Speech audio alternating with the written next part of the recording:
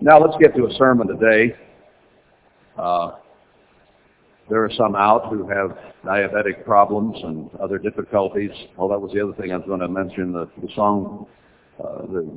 piano player not only is fasting, but she's also quite pregnant, which is a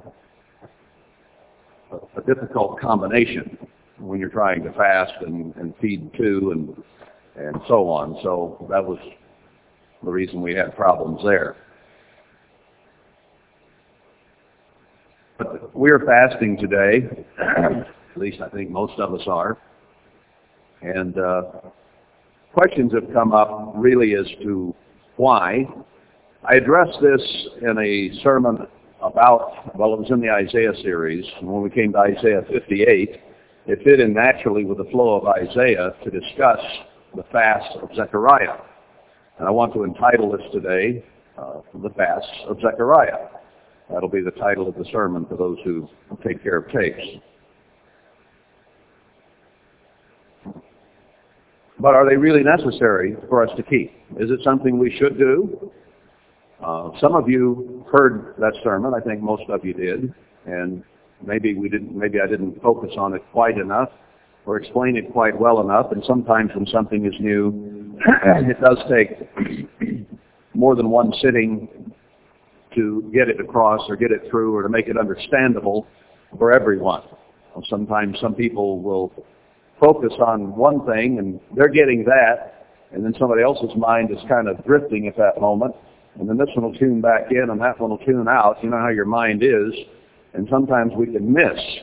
How many times did Mr. Armstrong go over the two trees, and we thought we got it, and he said we didn't get it, but man, I don't remember, nor would anyone, I guess, how many times he approached that subject.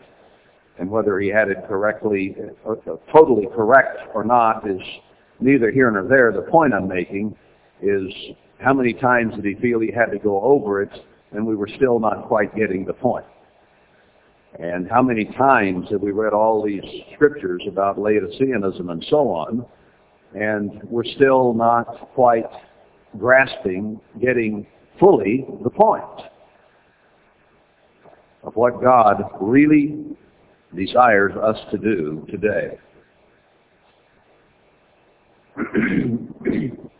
Now, in Worldwide, we had a pretty good understanding of some things, I think.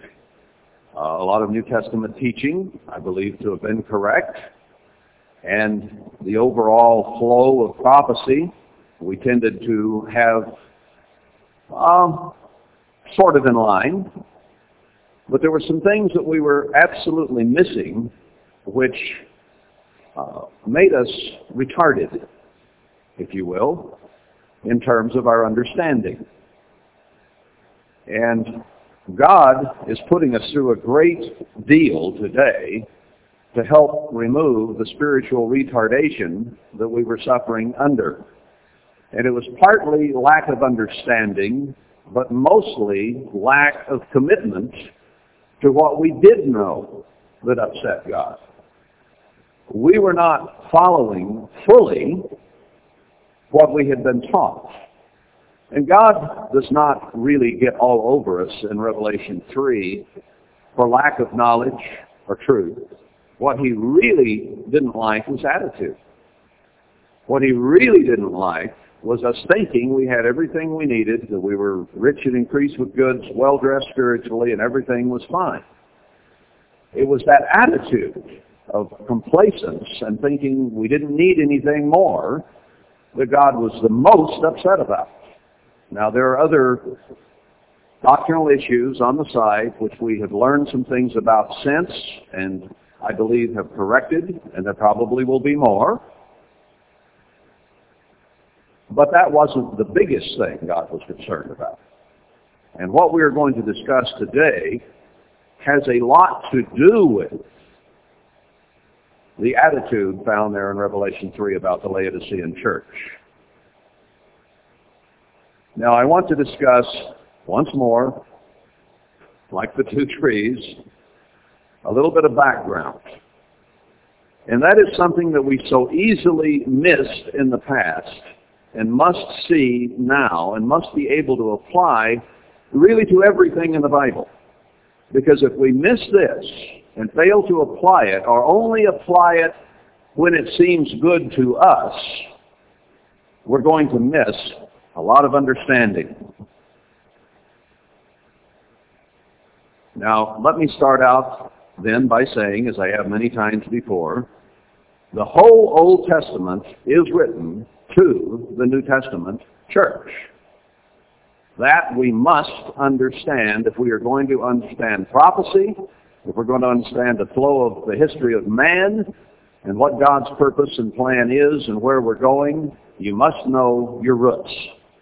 You must know what you started with, the history of what happened, what God did in reaction, what man should have done in reaction to that, and where we should be today.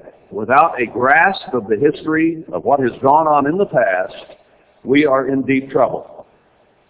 Now, why did God say in Malachi 4 that at the end he would send Elijah the prophet to restore all things?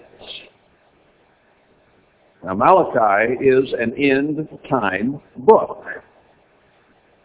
Most of the church, if you talk to them today, would say that Ezekiel 34, Jeremiah 23, and Malachi 1 are end-time prophecies about the church of God today, because they indict the ministry very heavily.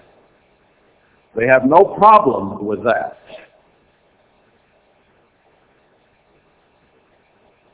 But there are many, many other scriptures back there that say, oh, well, that just applied to ancient Israel or national Israel. It doesn't apply to the church today. Well, does it or doesn't it? Does it all or does it not? Or is it just a mixed bag where you can just pick and choose what you want to believe from the Old Testament and bring forward that which you like and leave back there what you don't like? Can we do that? Does God allow that? Is the Bible written that way?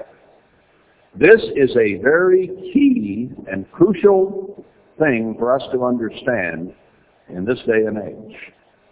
I know it's not a new concept to you, most of you. Some are new. But it's something we have to have. The whole Old Testament is prophecy for today. Mr. Armstrong understood that, at least in part, when he said the Bible was written for the church. Now, I'm going to go to a couple of scriptures which you've heard before and know, but I want to nail this down once again. 1 Corinthians 10, verse 6. Now, he's speaking of the things that happened under Moses. Verse 6, now these things were our examples, to the intent we should not lust after evil things as they also lusted. So it wasn't just a historical matter or doctrinal matter of the Passover and the Red Sea and so on, but it had to do with conduct, is the first lesson here. All those things in the Old Testament were written as examples for our current conduct. And God is most concerned about conduct in Revelation 3. Neither be you idolaters, as were some of them. As it is written, people sat down to eat and drink and rose up to play. Idols can be many different things, not just golden calves. Anything that gets between you and God, takes your time away from God, or comes in place of God, emotionally, mentally, spiritually, or any other way. Neither let us commit fornication, as some of them committed and fell in one day, 23,000. God wanted an example made of that, 23,000 people dead. Neither let us tempt Christ, as some of them also tempted and were destroyed of serpents. Neither murmur you, as some of them also murmured. Can't even complain and gripe, can we? And were destroyed of the destroyer. Now all these things, not just Moses, but he uses examples through Israel's history there, a few of them. All these things happen to them for examples. And they are written. The purpose of those things being written down, and everything that he mentioned here is in the Old Testament. The whole Old Testament was written for our admonition. Everything back there has something to do with us. It is valuable for us. There is nothing in the Old Testament, I think I can prove, that is done away. It is all valid. In explanation, as I've done before, the sacrifices, animal sacrifices, are a good example of something that was not brought forth on a physical level, but was brought forth in our bodies as a living example, in Christ and his body as a living example, and a dying example in his case. We still have sacrifices today, but they are the sacrifices of a meek, quiet spirit, of a wholehearted heart, of service, of giving, of love to our brethren, and so on. Those are the sacrifices today. But the sacrifices weren't done away with. There was simply a change made in the way that they were administered. So they're still just as valid. And David understood that this would happen. He understood it even in his day, if you read Psalm 51, that God was not concerned about bulls and goats, but his attitude. Makes it very clear. Blood of bulls and goats never did please God. It was something he did to make them understand something. But it is our hearts and minds that he's concerned about. And the sacrifice there, as per Romans 12:1, is what is important. So these things are written for our admonition, upon whom the ends of the world are come. 2 Timothy 3:16. You know that one, don't you? All Scripture is by inspiration of God. It is there for reproof, for instruction in righteousness, the four things it mentions. All Scripture. And the only Scripture they had when they were preaching and teaching in the New Testament were the Old Testament Scriptures. It's all they had. Didn't have the New Testament. Hadn't been codified, hadn't been put together until John did it way later on. Perhaps Luke to some degree. So they were preaching New Testament religion from the Old Testament. Jesus did the same thing. He quoted Isaiah, he quoted Old Testament constantly. Now, the only thing they did have different was they had Christ there with them to teach them the living principles that were being carried forward. Now, let's pick up one more here. I want to go to Matthew 5. Matthew 5. And here let's start in verse 17. Matthew 5:17. Think not that I am come to destroy the law or the prophets. In other words, the whole of the Old Testament, that part which explained and codified and set forth the law, all of those books that were around it, the writings, which are prophecies as well, and the prophets, those who wrote the Scriptures. So he's not just talking about the Ten Commandments here. He's talking about the whole Old Testament, the law and the prophets. I am not come to destroy, but to magnify, to expand, to fill up, to add to emphasize, if you will, to make them even more binding. Isn't it more binding that you not hate instead of just not kill? Isn't it more binding that you not commit adultery? More binding that you not even lust, much less commit adultery? Isn't it more so that you not covet, to steal something? Isn't that harder to accomplish than just not to steal it? You could think about stealing or killing all you wanted in the Old Testament, unless you were tuned into God, as long as you didn't actually put forth your hand and do it. So God made it far more magnified and expanded and more difficult in the New Testament. He didn't do away with anything back there. He just made it more difficult to achieve and much more that has to be done. Now we have to bring every thought into the captivity of Christ. Back then you could think the wrong thing and not suffer punishment unless you actually did it. Now God says he'll judge us on our thoughts. And that really even comes from Old Testament teaching if you understand the spirit of what God was trying to accomplish. That is even said back in the Proverbs. The exact quote doesn't come back to mind at the moment, but it flashed into my mind there. Today I'm a little slower than usual without food and water. But so please forgive that. But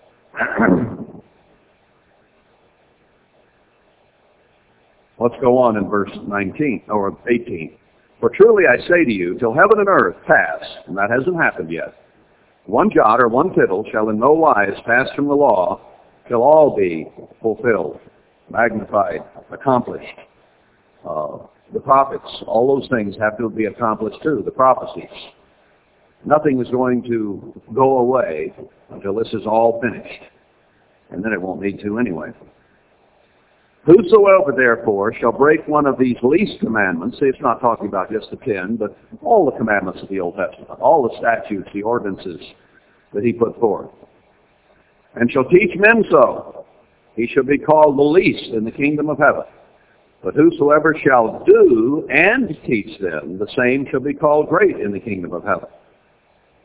And then he goes on to show that we have to do more than the Pharisees did.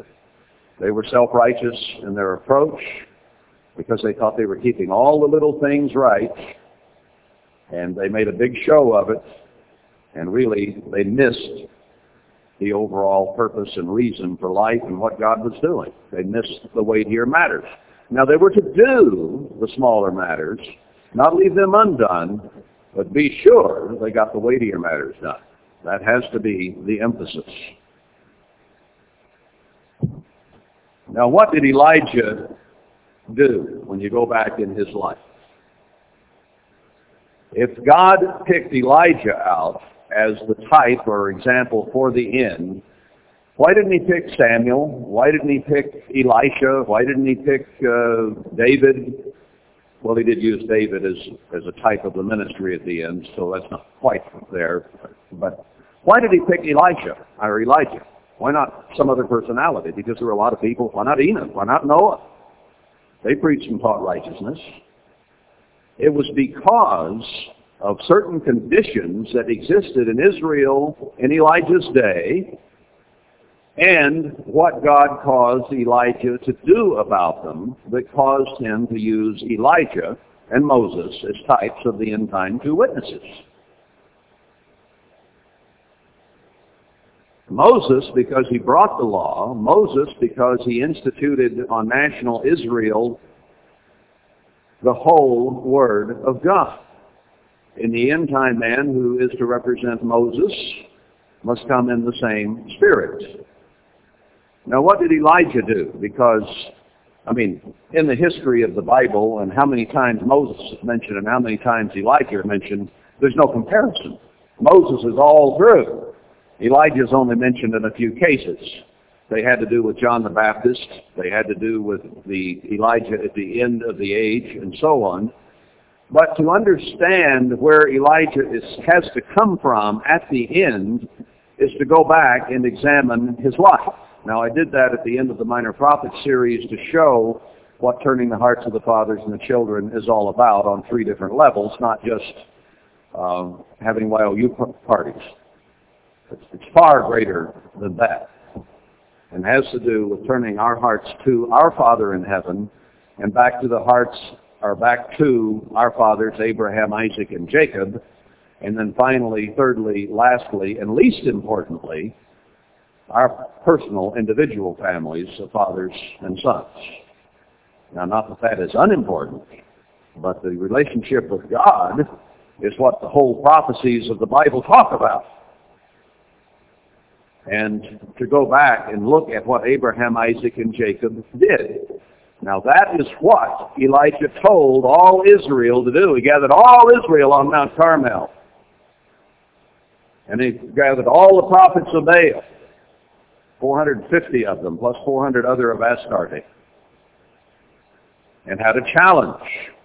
And said, how long will we halt between two opinions? Are we going to go Babylon's way or God's way?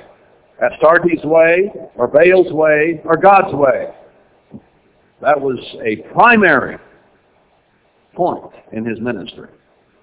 And I think that is part of the primary focus today. Are we going to go the way of this world or the way of God? Choose you. Which way are you going to go, God says.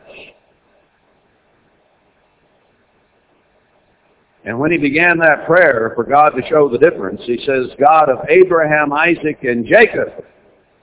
He pointed them back to Abraham, Isaac, and Jacob. Now there are some today who are trying to formulate doctrine who will say, well, what Abraham, Isaac, and Jacob thought or did really wasn't all important because it wasn't codified in law. Or what Israel did in the Old Testament was just national or ancient Israel. That is incredibly dangerous thinking to go that way. God tells us over and over and over again through the prophecies, and I'm not going to go through them all today, and says, look to your forefathers, Abraham, Isaac, and Jacob. Look at what they thought, look at what they did, and go and do likewise. Don't minimize those men. Abraham was the father of the faithful. Anything Abraham did, you had better take a very close look at, and you had better not diminish it or try to work around it. Anything Isaac did, you had better pay close attention to.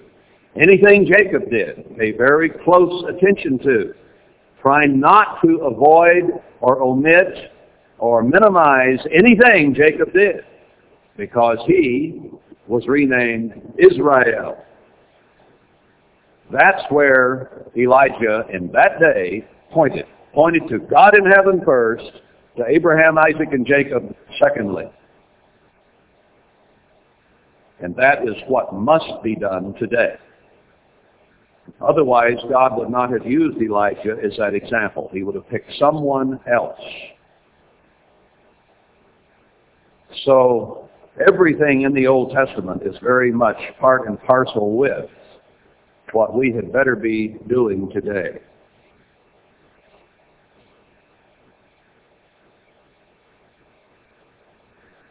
Their whole comprehension and correct understanding of the Bible and prophecy really hinges on Hebrews 12, 22, and 23. I've quoted that one many, many times. But there he explains the code that unlocks Old Testament teaching and prophecy. And that code is that Zion, Jerusalem, Israel, Judah are code words for spiritual Israel today. Without that understanding, the whole church of God today, all the organizations for the most part, and most individuals cannot understand the Old Testament. They cannot understand prophecy. They cannot understand what God is doing, and for the most part, they cannot understand what has happened to the church today and why it has happened. But if you understand that, and you apply those code words to spiritual Israel, to the church today, then the prophecies absolutely come alive. If you ignore those code words and don't follow through with it, you immediately revert or retard your understanding at least 40 years, maybe 2,000 years, because it hasn't been understood since the early New Testament church how much these Old Testament books have to do with our lives. Peter, Paul, James, and John understood. They quoted from them constantly. What is it said? 1/3 of the New Testament is actually quotes from the Old. That number comes to mind, but it's an amazing amount that is actually quoted or paraphrased from the Old Testament. Incredible amount.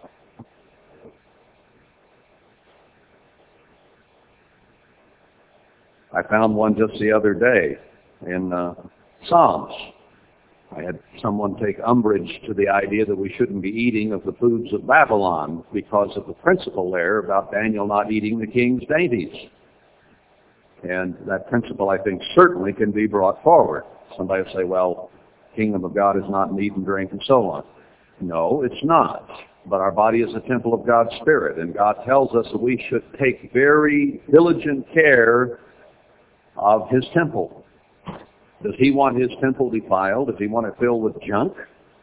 Is God a junk man? I don't think so. Now, Christ is going to take over a junkyard here on this earth. We have to understand that. He is willing not to make a junkyard. He's willing to take one on that somebody has created and clean it up. We are a second-hand bride, if you will. Second-hand rose. We are not chaste virgins before God, nor is anyone on this planet. But Paul quotes the Old Testament in saying to the church in Corinth that he would present them as chaste virgins. They would no longer be second-hand roses. They would be clean and pure and white. He's going to clean up this junky world. He's not going to permit it any longer.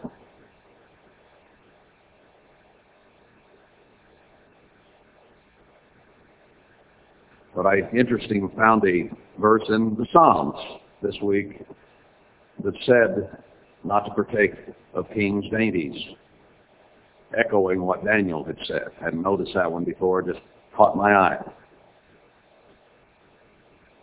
You know, we want to ignore parts of the Old Testament sometimes. What about Daniel? It's in the Old Testament, isn't it?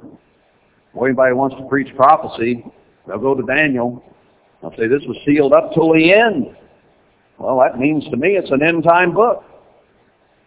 And, boy, we like to go to Daniel, try to figure it out. I don't think anybody has yet, because I think it's still been closed. Maybe it's partially opening, but there's still a lot there that is hard to comprehend. There are a lot of different theories, and you can read whole books that will explain the whole thing to you that were written 100 or 200, 300 years ago, and it was still sealed, but they'll still explain it all to you, okay?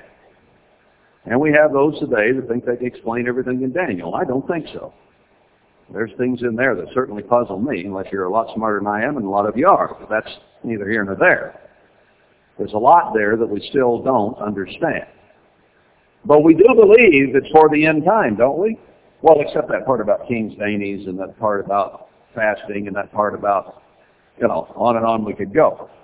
What we do is we take our little cakewalk through the prophecies, picking out what we like, but if there's something in the Old Testament that needs to be brought forth to the New Testament that we don't like, that was just national Israel, thank you. That's just ancient Israel.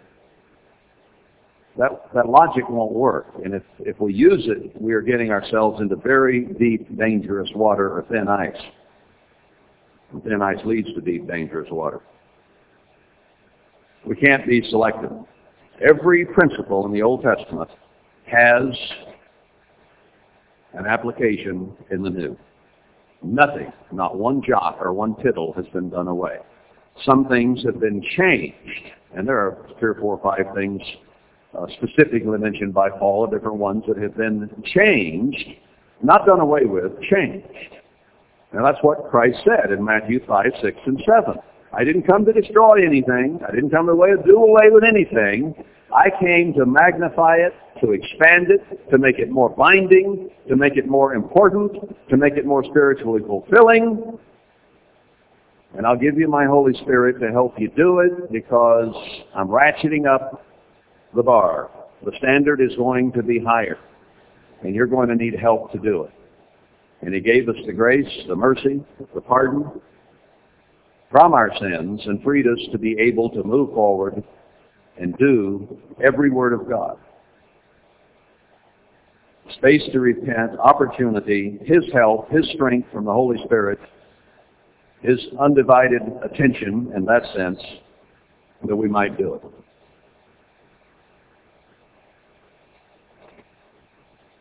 Now, I've consumed a lot of time with a little background. Let's go to Zechariah 7.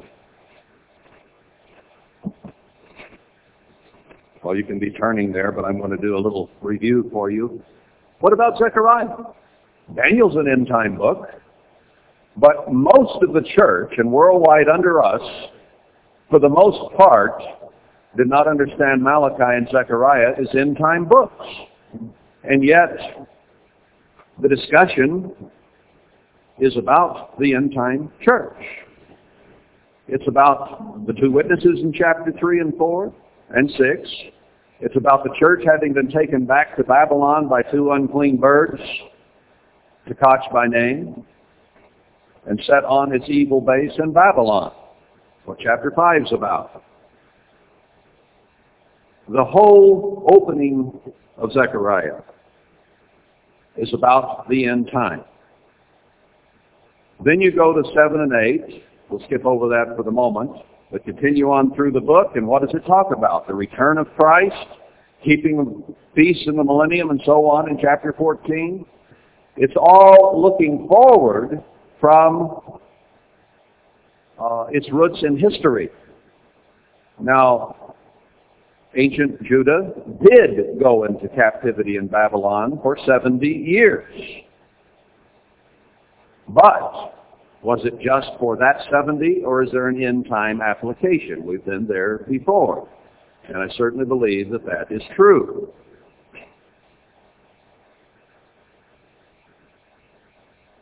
Daniel was written for the end. Let me flip back for a moment to Daniel 9. Daniel 9.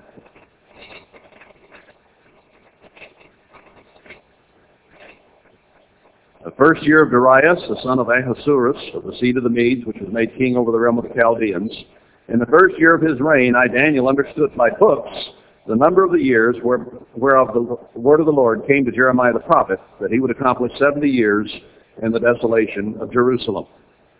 Jerusalem would be taken captive, and the Jews would be in the clutches of Babylon for 70 years.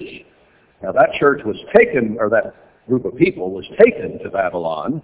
The church today was born in Babylon, and there are a couple of scriptures to that effect, one in Psalms, one in the prophecy somewhere. I'll forget exactly where that one is. But this man was born in Babylon, speaking of the leader, one of the leaders of the end-time church. That's somewhere around Isaiah 41, somewhere right in there. So what did Daniel do? I set my face to the Lord God to seek by prayer and supplications with fasting and sackcloth and ashes. So when he wanted the arm of Babylon lifted, what did he do? He fasted, he prayed, he besought God. Now we are under the hand of Babylon, and all the prophecies at the end time, including Revelation 18, say to depart from Babylon, get out of Babylon, have nothing to do with Babylon. And Daniel is an end-time book, isn't it? So is this just a historical record that doesn't mean a thing to you and me here in Daniel 9? I don't think so. It's a book that for the most part has been sealed until the end. So whatever is in this book is totally important for us today. So this prayer of deliverance is really, truly important. It is an end-time prophecy. Now, in Zechariah, we have the whole setting of the book is end time. Now, it is taken from the stories of Ezra and Nehemiah, and when they were freed from Babylon and what they did as a historical record with a lot of truly important spiritual principles involved in Ezra and Nehemiah. He goes through and shows that they had intermarried with other nations, with other peoples, just as we have intermarried in our culture with all kinds of paganism. Christmas, Easter, Halloween, on and on it goes. We have intermarried with the religions as the women. Churches are women in Bible parlance, code word. Our whole society is partaken of ancient Babylon. We're part and parcel with it. God says, get out of it. But the whole prophecies are written from that standpoint. Now, the 70 years then of Daniel 9 has to be important just as Jeremiah 25 and 29, which mention the 70 years, and that's how Daniel came to understand that it was for his day and for the future, was from reading Jeremiah 25 and 29. It says right there in Daniel 9. So the 70 years is important, and we have been approximately 70 years now as a church in the end time. It may have even expired a little bit. Don't know exactly when Babylon's going to fall. You might remember, though, that when Babylon did fall, it was not until the second year of Darius that the book of Haggai opens. In other words, the Medes and Persians had been there for 2 years before the Jews were ever released. Well, that's a different subject, and we won't go there beyond that today. But let's understand that what we read in Zechariah is not just for national ancient Israel. The books of Ezra and Nehemiah were there to tell what happened then as a historical record and to give us many principles of how to live today. They restored many things. They restored the clear bloodline, which means we're to restore away from anything in this world to God's truths without any corruption from the world. He restored, what things come to mind. There were quite a few back there. I won't go back there and do that. But many things that we're doing today and should be doing today are mentioned in Ezra and Nehemiah. Now, why then do we need Haggai and Zechariah if that historical record was complete and only had to do with national Israel? We wouldn't. But Haggai and Zechariah were written because there would be an end-time fulfillment and replay of everything that happened before. There would be a temple built in the end time, just like there were temples built in history. And that temple, one of them, the first one, would be torn down. Go to Matthew 24, 1 through 2. Christ said, stones on this temple will all be left with not one left on top of another. And he wasn't talking just about that temple that they were sitting in or looking at that time. Yeah, he departed from the temple, and they showed him the buildings of the temple, pointed to those buildings as they were outside them. And Jesus said to them, see you not all these things? Truly I say to you, there shall not be left here one stone upon another that shall not be thrown down. That temple was going to be destroyed, and it was a type of the end-time temple that would also be thrown down and destroyed. How do we know that? He explained that he was talking about the coming, or they asked, what would be the sign of his coming, the end of the world? That's the context here, verse 3. So then he began to mention the things that would happen at the end and went through all of that prophecy there, explaining the tribulation, the flight to safety, on and on and on it goes. So in the context of the temple, see, he brought the subject up. Or no, wait a minute. They brought it up to see those things. But he is the one that began to explain. You see that? You pointed it out to me. Do you see it? It's all going away. And then they ask about the end of the age. So that's the context that is explaining about what will happen to the temple. You know, that was hard to understand maybe 30, 40 years ago. We thought that the temple that was here was to be the final temple. We thought we'd go to a place of safety and just some would be left behind. Certainly not you or me, but those guys would be left behind if they weren't worthy. We didn't understand that temple had to fall on its face. And before it's done, there will not be one stone left upon another. It's going to happen. And we're seeing it happen with our very eyes. And another temple has to be built. That's why Haggai and Zechariah are back here. There has to be a latter temple, and there have to be old men, Haggai 2, to be able to look at the glory or the greatest peak of spirituality, I think, of each of those, what has disappeared or is disappearing and that which is soon to appear. There will be old men around who can compare the two and say that the latter is far more glorious. This generation, our generation, will not pass away until this is accomplished. It has to be done quite soon. Okay, that is the context of Zechariah. That is the reason Zechariah and Haggai are included in the Old Testament. to explain to us who the two witnesses are, to explain to us what must be done, to explain to us what must be restored, etc. Mr. Armstrong understood this to a degree. He thought he and his son were Zerubbabel and Joshua, or Moses and Elijah. It didn't turn out that way, even though some people still believe that those two are going to be resurrected and do that job. I don't believe that. That isn't the way God has worked, or I don't think will work. If he does, my hat will be off, and I'll be ready to follow. If they are indeed resurrected, and if indeed they follow his word. But they better come back doing this and not be some false miracle of some kind. Better be according to this word. So Mr. Armstrong understood, at least in part, that Haggai and Zechariah had to do with today. He told me that personally in 1981. So I know he believed it. Now, let's go to chapter 7 of Zechariah, where I pointed you a half hour ago. It came to pass in the 4th year of King Darius, so the context is in the historical time that they were in the process of leaving Babylon, that the word of the Lord came to Zechariah in the 4th day of the 9th month, that would have been December, even Chislew, when they had sent to the house of God, that would apply to the church today, remember your code words, Sherezer and Regemelech and their men to pray before the Eternal, and to speak to the priests which were in the house of the Eternal of hosts, went to the ministry of the church, would be the correct application today. Should I weep in the 5th month, separating myself as I have done these so many years?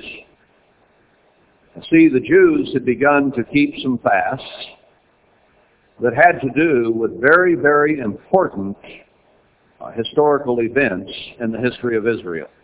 We'll get to those in a minute, and I think you'll see that there is a very important connection to today. But the question was asked, should this be done? Now it's being asked where? In the middle of an end-time book is where that question is posed. So it must be an important question for the end-time church. Would we not be able to make that connection? I think so. Very important for the end-time church. It wouldn't be in this book about the end-time church. Should I fast? That fast of the 5th month had to do with the siege of Jerusalem. Look at Jerusalem, the church today. Is it a church under siege? Is it under siege from Satan and his demons? Is it under siege from false teachers? Is it under siege from people who are going the other direction?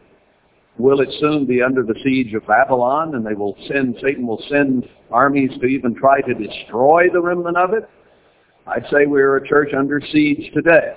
So immediately ties in this question of should we fast like traditionally was done in this time? To me, Zechariah brings it to the end time. Question for today. Verse 5, speak to all the people of the land and to the priests. Now this reminds me of Revelation 11, 1 and 2. Leave out the altar of the Gentiles. It's introducing the two witnesses in Revelation just as they are introduced in Zechariah 3 and 4. Don't go to the world. Go to the altar. That would be the ministry.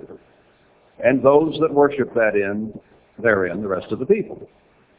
That is what they are instructed to do. And interestingly here, it says speak to the people and to the priests. This isn't something you need to worry the rest of the world with. This is something for the church. Say, speak to them, say, when you fasted and mourned in the 5th and 7th month, even those 70 years, did you at all fast to me, even to me? Now, remember what we read in Isaiah 58. That's one that has been gone through many, many times, and I've done it myself several times on the Day of Atonement. to explain the meaning of fasting. God says you were fasting for all kinds of selfish reasons, to get what you wanted, money, jobs, wives, homes, good favor, whatever came to your mind that you wanted and needed. So you fasted for all of those things. But that isn't the kind of fast I want. The fast I want is that you break the bands of sin and iniquity. That's what he tells us in Isaiah 52. Break the bonds of Babylon off our necks. And that we begin to deal our bread to the poor. God has blessed us with good bread and good teaching. But we need to be willing to provide that for others, not just keep it selfishly to ourselves, which is what we tried to do by passing out the Passover papers. And most people didn't think that that was the right kind of bread for them. They didn't like that taste of that bread. It kind of tasted off to them. It tasted just right to me. It didn't taste good to them. They didn't want that. But we provided it, whether they wanted it or not. It was the bread we had. I think it to be correct. So he says we're to fast to begin to give to others, to help others. Isn't that what Christianity is all about? To love one another, support one another, help one another, strengthen one another. That's what it's all about. So speak to the priests and the people about that. Did you fast to God? Did you fast? Well, most of the time, personally, in your experience with the church, when did people fast other than the Day of Atonement? Usually when they had their tail in the crack, needed something. Oh, I'll fast so that I can get close to God and He'll give me what I want. That was generally, not always, but generally that was the approach to fasting. Did you fast to me? Verse 5 of Zechariah 7. When you did eat and when you did drink, did not you eat for yourselves and drink for yourselves? They were in captivity. Woe is me. So they would fast that they receive blessing. And that isn't the emphasis God wanted. Now, if we did everything God's way and accomplished the purposes that God wants us to accomplish, we would ourselves be blessed. That was pretty much at the heart of Herbert Armstrong's teaching. You can't outgive God. Give, and you will receive. Not that your object is to do that, because if you set out with that attitude, that's wrong anyway, and God's not going to bless that. All right, God, you said if I'll do this, you'll bless me. I'm going to do it. Bless me. That attitude won't work. Now, if you go wholeheartedly into serving God and doing everything He says with a wholehearted attitude, then automatically blessing will eventually come. And that's how you prove God in that sense, not with an attitude.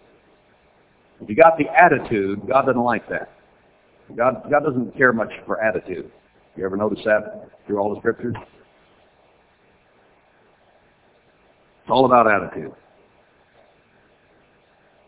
All right, weren't you doing most of it selfishly? Should you not now hear the word which the Eternal has cried by the former prophets?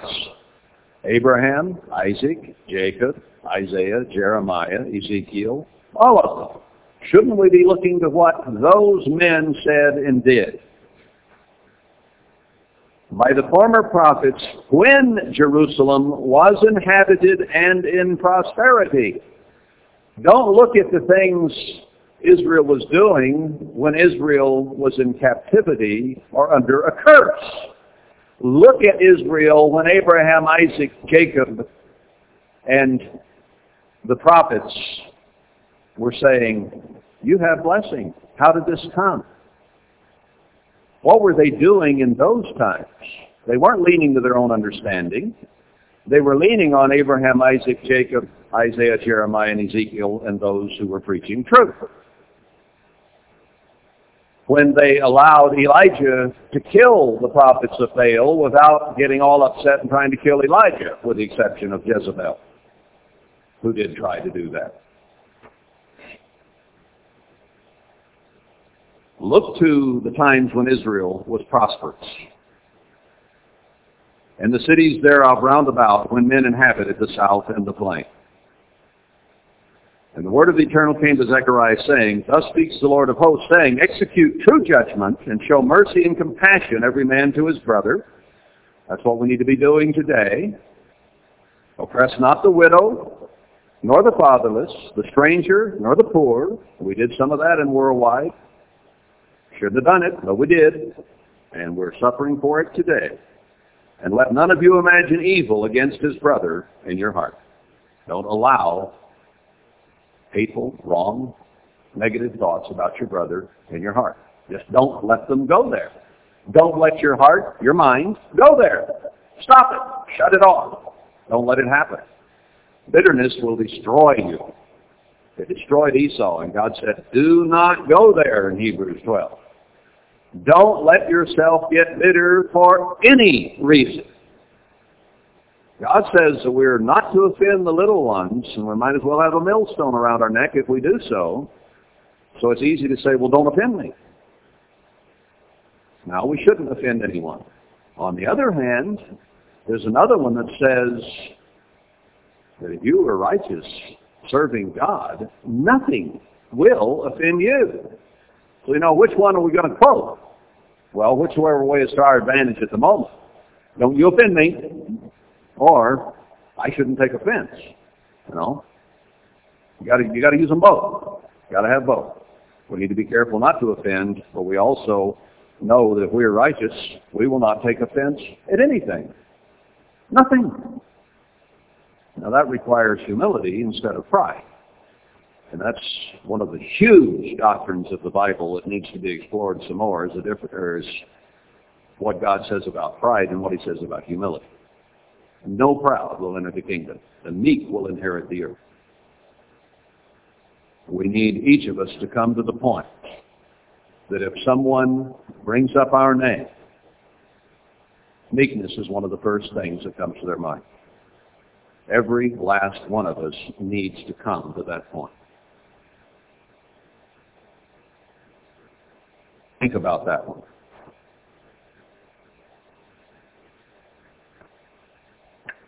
Maybe you should ask 8 or 10 or 20 or 30 people what words come to their mind when they think of you or think of me. Now don't ask them when they think of me. I'll do that. What they think when they think of you. Anybody brave enough to do that?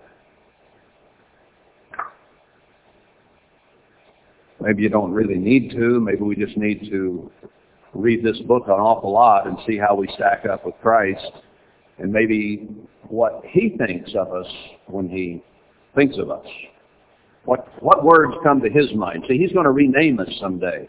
He's going to give us a name based on what we are. And we hope it's not Belial. We hope it's mercy, love, patience, forgiveness, meekness, humility, the fruit of God's Spirit. And that our name will reflect that when he gives us our new name. But see, certain words, when he thinks of each and every one of us, are going to come to his mind.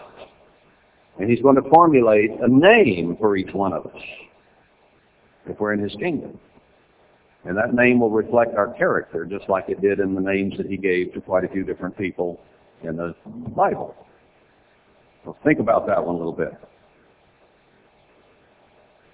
Now let's carry on here. Verse 11. But they refused to hearken and pulled away the shoulders, stopped their ears that they should not hear. The church today does not want to hear there is unjust judgment. We're not taking care of each other. We're not showing enough love and concern for each other. Don't want to hear that. They think that they're fine. Everything is okay. We're the Philadelphians, is what most think. Don't want to hear that. Yet they made their hearts as an adamant stone, lest they should hear the law and the words which the Eternal of hosts has sent in his Spirit by the former prophets. The end-time message basically is the message of the former prophets, combined with the New Testament message and amplified by Jesus Christ. But you can't leave this behind. Now, the message he sent by the former prophets and what they said came to pass. Notice the end of the verse. Therefore came a great wrath from the Lord of hosts. Now, has that happened today? Did we see a church that was more or less unified, and suddenly there came a great wrath, and to put it in Revelation 3 terms, a spewing of the church? Same thing has happened. This was prophecy for today. Therefore it has come to pass that as he cried, and they would not hear, so they cried, and I would not hear. Doesn't God say he's turned his face, his ear from us, and all the prophecies? Yes, he has. Do people have trouble getting their prayers answered today? Do you and I? Do the rest of the churches? Yes, they do. We are in a process here of turning our hearts to him, because when he says when we turn wholeheartedly, he will turn to us, there in Jeremiah 31, I think it is.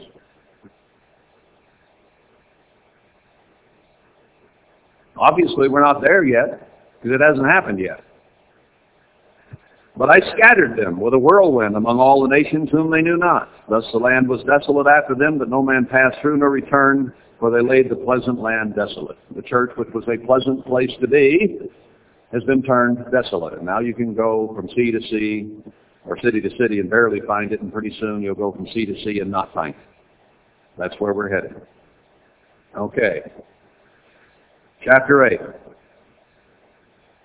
Again, the word of the Eternal of Hosts came to me, saying, Thus says the Eternal of Hosts, I was jealous for Zion with great jealousy. That's the church.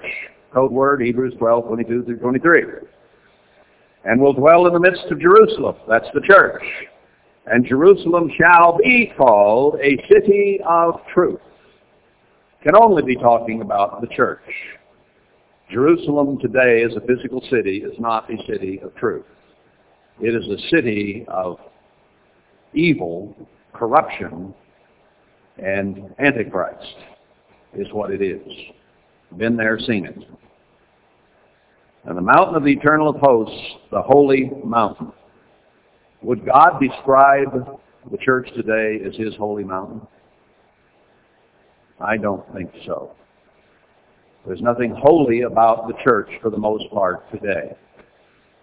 It is unholy in self-righteousness, complacency, self-respect, and self-analysis as righteous. That is not holiness, not God's holiness. So you and I are not holy. Now we have been set apart and sanctified to be holy, but we became unholy in our approach. We did not put God first, and therefore his grace was lifted and the curse came. Now we are struggling to come back under the good graces, the favor, and the grace of God. Now you and I certainly are living under grace. But because of our actions, God is giving us time, space to repent. But we are under penalty for our sins, for our self-righteousness, our negligence, and our nonchalance, and thinking that we were just as good as the Pharisees. No, didn't we think we were better than the Pharisees? Come on now, we did. I hadn't really thought of that one, but we did. They thought they were righteous and going right to the kingdom of heaven. Didn't we think the same thing? Nothing wrong with us. We're rich and increased with spiritual goods. The good favor of God was removed. He turned his face from us.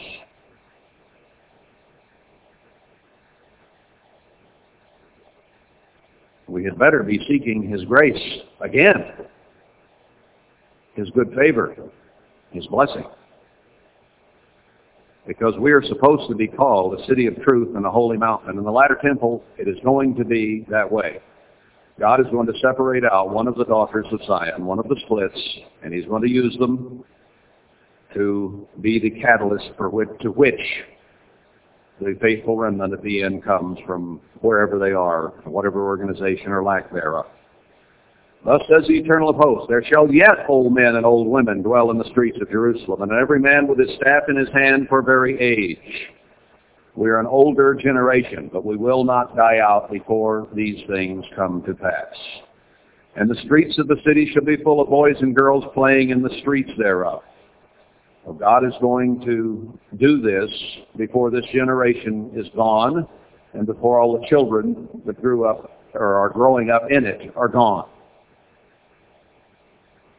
I thought it would happen when I was still a boy.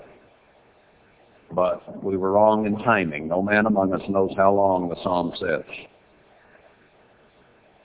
But it will happen in God's time.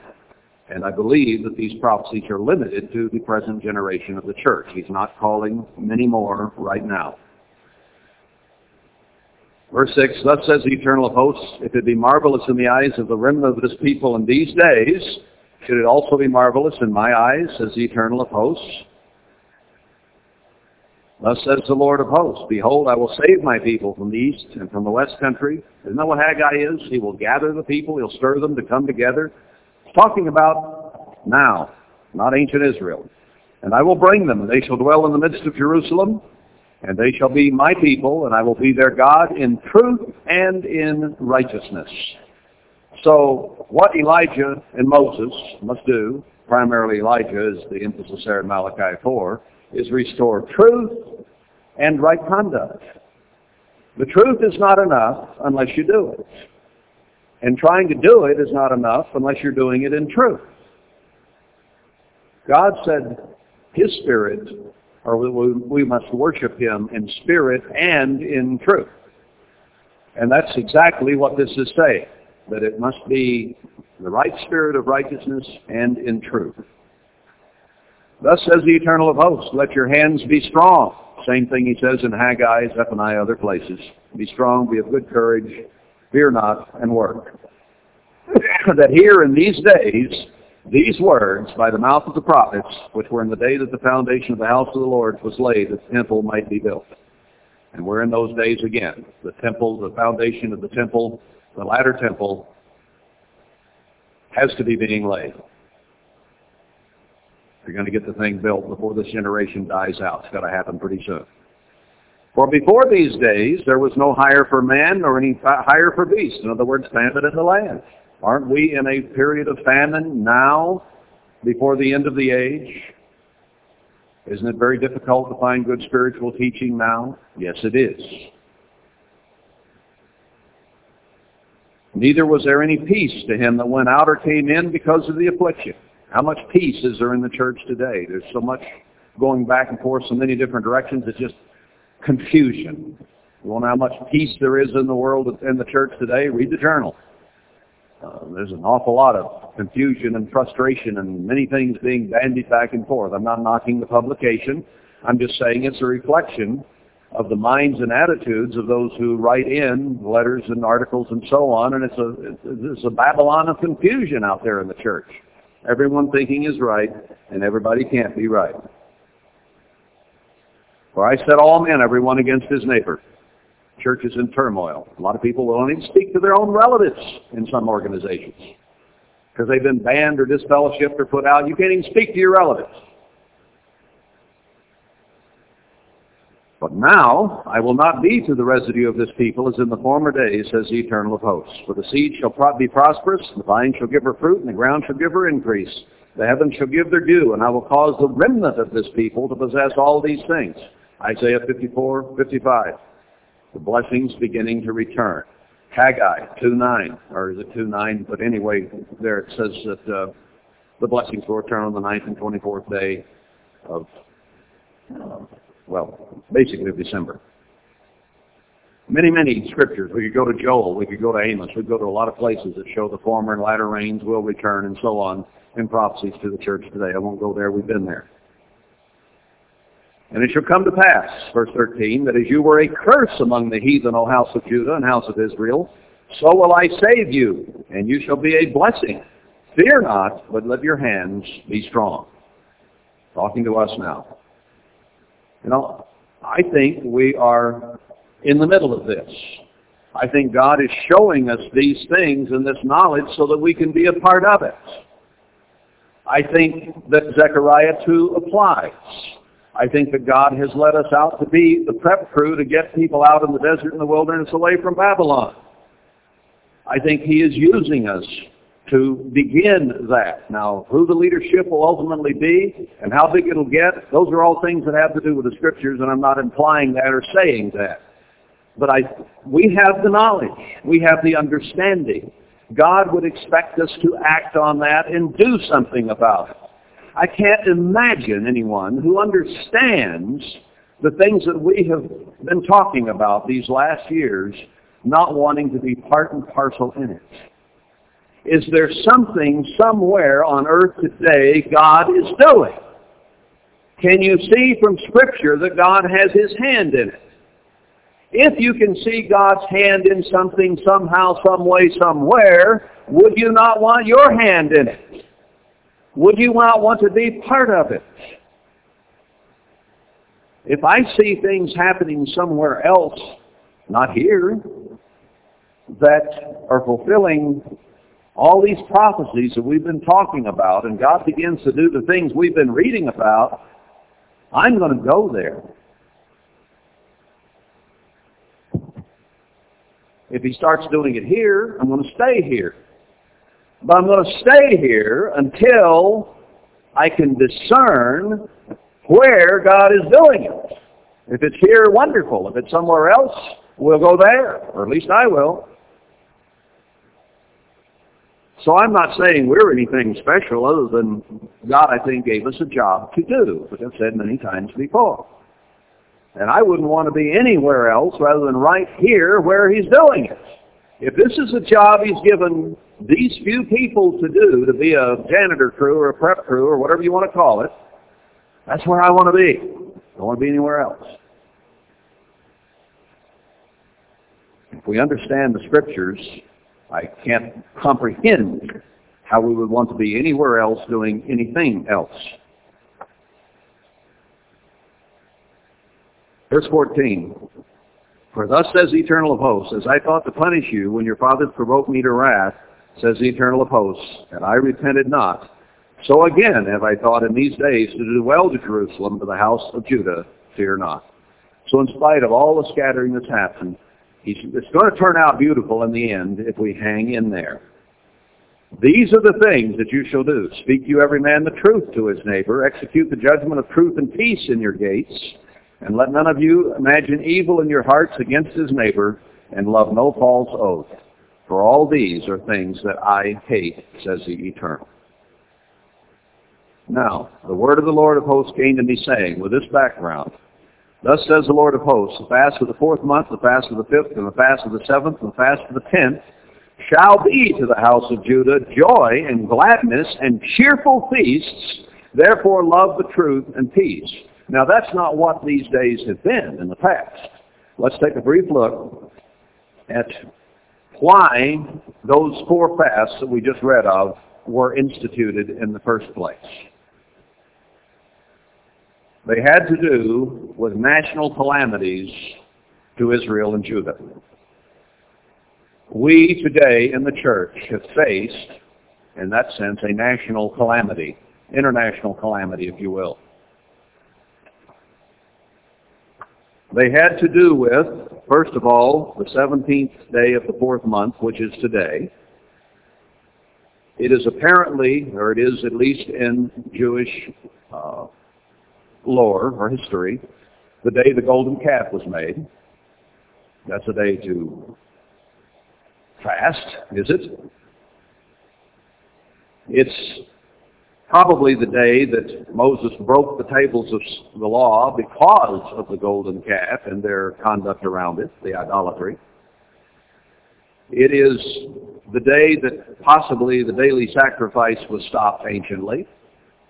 Many, many horrible things happened on this day in Israel's history. It is the day that Jerusalem was stormed by Nebuchadnezzar. Now, that was an incredible day in the history of Judah, was it not? Because that is the beginning, really, of the entire captivity of the whole nation. That would go into Babylon for 70 years and sit by the rivers of Babylon and weep for 70 years. Now, we in the end time are involved in a 70-year prophecy as per Zechariah 1, Daniel 9:2, and Jeremiah 25 and 29. And I believe that it is complete or almost complete. So the history is happening again in the same way. And this is a book about prophecy in Zechariah. Front, back, and, if you will, in the middle. Chapter 7, 8, 9.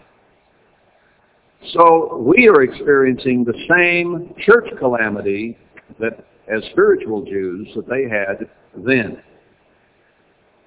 Now, is it selfish to fast for all spiritual Israel? Is that a fast that God would have us do? Something that we should be very much in mind of, day in and day out? Are we not, every day of our lives, somehow caught in this devastation and captivity in Babylon? Aren't we fighting every day of our lives to get apart from it in every way? Emotionally, physically, mentally, spiritually? I can show you examples where we're to remove physically and spiritually from Babylon. As far as we can get, but he says, go dwell in a field, even in Babylon, Micah 4. But get away from it. Now, isn't that a calamity that has hit the whole church? And isn't most of the church still fairly comfortable in Babylon and not even trying to really get out? I think that the conditions we are living under are the same conditions that this day was set aside as a national fast day for. Same problems. All right, what about the 9th day of the 5th month? The 9th of Av, as it's called. That was the day that Nebuchadnezzar destroyed the temple of God. Isn't the church of God, the temple of God, being destroyed today, stone by stone by stone, until there will be not one on top of another? All the organizations, all the governments broken down. We're almost there.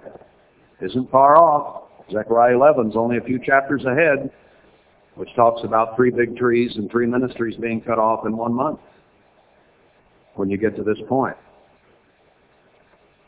It was also the same day, 9th of Av, 5th day, 9th month, when the second temple was destroyed by Titus.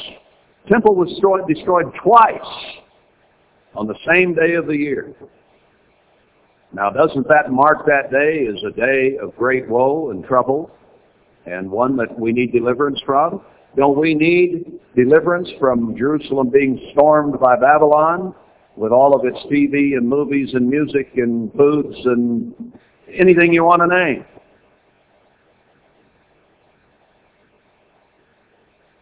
Aren't we besieged by the destruction of the temple in the midst of Babylon? Okay, the 3rd day of the 7th month of Tishri was the death of Gedaliah. Judah fled to Egypt, and it was the final destruction of Judah.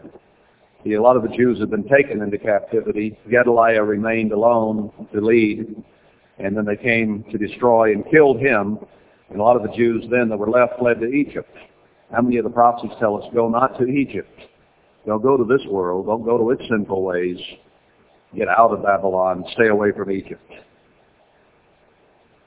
But the church, for the most part, is going the wrong way. The 10th day of the 10th month was when the siege of Jerusalem actually began. When it first began to be attacked. Now, it comes later in the year, but it happened in a previous year, you see. So the siege came, and then the destruction came. But the 10th day of the 10th month of one year, the siege began, and then later on, in a different month of a different year, Jerusalem fell. So you have 4 dates there that are very important. This siege on the church we began to see come as soon as the Scotches came in, right? And then we saw basically the falling down and destruction of it. We've seen the temple falling apart then, even if you say, well, I didn't stay in worldwide. We came out, but All the organizations are slowly falling apart. Are they not? And will there come a final siege, like the death of Gedaliah when the rest of the Jews had to flee for their very lives and many went to Egypt? See, we're suffering under the same conditions. Now, why did it say to speak this to the ministry and to the people today in an end-time context? Because history repeats. God works in patterns. That which happened before is happening before our very eyes. And the things that we are talking about here are at the very root of every problem you and I face today in the church. These 4 fasts span that. God's curse on ancient Israel, His sending the prophets to say it would be destroyed, and those prophets being written down, or those prophecies being written down so that we in the end time could see them as examples for our age of why those things happen. And then when they happen to us in the church today, we go back and we read it and see why it happened and what must be done about it. That's what this is all about. These 4 facts summarize everything that is going on in the church today. Is it any wonder God would put them in the middle of a book of prophecy about the end time of the 2 witnesses, the former and the latter temple, and what will be done to restore truth? Else God will come back and smite the earth with the curse. Yeah, you can say Malachi 1 about the church. Then you can say other parts of Malachi don't have anything to do with anything but ancient Israel. What are you going to do with Malachi 4? Day of the Lord, end of the age. If these truths and righteousness are not restored, it's all going to be wiped out. That's what God says. End of Malachi. The weight is not just on me, brethren, as I said in the announcement before. I feel a lot of the weight because I have to make sure that I am following correct doctrine and following it properly. But you must also. The buck doesn't necessarily all stop here.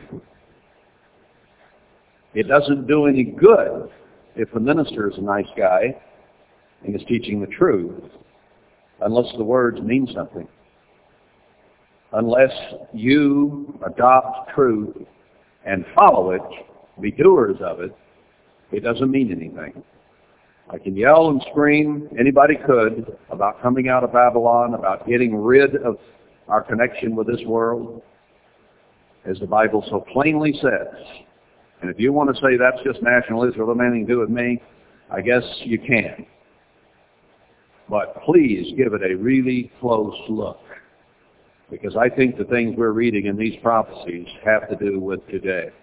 And that's why I think that we need to be keeping these fasts. It's because they are in the middle of prophecy, and they have to do with everything that we are going through right now. Absolute summary of what's happening. And there's a lot in the context that has to do with our conduct and what we should do. And I believe that's why he put these prophecies here. Let's close this now and go on down and finish this. Verse 20, thus says the eternal of hosts, it shall yet come to pass that there shall come people and the inhabitants of many cities. He's going to draw his remnant together, as Haggai says. And the inhabitants of one city shall go to another, saying, let us go speedily to pray before the eternal. Let's hurry up. They're eager to worship for a change. Instead of just sitting in the church, they're eager to worship for a change. And to seek the Lord of hosts. I will go also. Yes, many people and strong people shall come to seek the Lord of hosts in Jerusalem. That's the church. It's the only place you can seek him, because the rest of the world is going to worship the beast. Only one place you can come. Thus says the eternal of hosts, in those days it shall come to pass that 10 men shall take hold out of all languages of the people for the nations, even shall take hold of the skirt of him that is a Jew. Not one who says he is a Jew but isn't, But God is going to make it clear who the true spiritual Jews are, and then people will come from all over the world to take hold of the true Jew, saying, "We will go with you, for we have heard that God is with you." They will have heard of miracles. They will have heard of mighty acts of God, and that will stir them to come where God is working. That's the way this thing is going to end. And just before he makes that summary statement at the end of this chapter, he brings up the fasts of the months, because they were truly important in Israel's history, and there is nothing more important going on right now than the very things that these fasts are about. Not back then, but now, here and now, today. We face a church that is being besieged and destroyed. A faithful remnant is all that will remain, and the rest will be burned up and destroyed. That's where we are. And that's why I think these fasts are important for New Testament Christians today. I don't think they were that important maybe for Herbert Armstrong. He wasn't going to live on here. You know, those Jews kept those days for 70 years in Babylon. We haven't kept them the 70 years. But now we're beginning to understand the prophecies. And if they're going to be turned into feasts of joy instead of fasts, how can you turn something into a feast of joy that you haven't even been doing? Now, if God is going to turn it into a feast of joy for us, maybe we ought to start keeping them as a fast until he turns them into a feast of joy by turning his grace and blessing back on us the way he has promised to do. That's my case for it.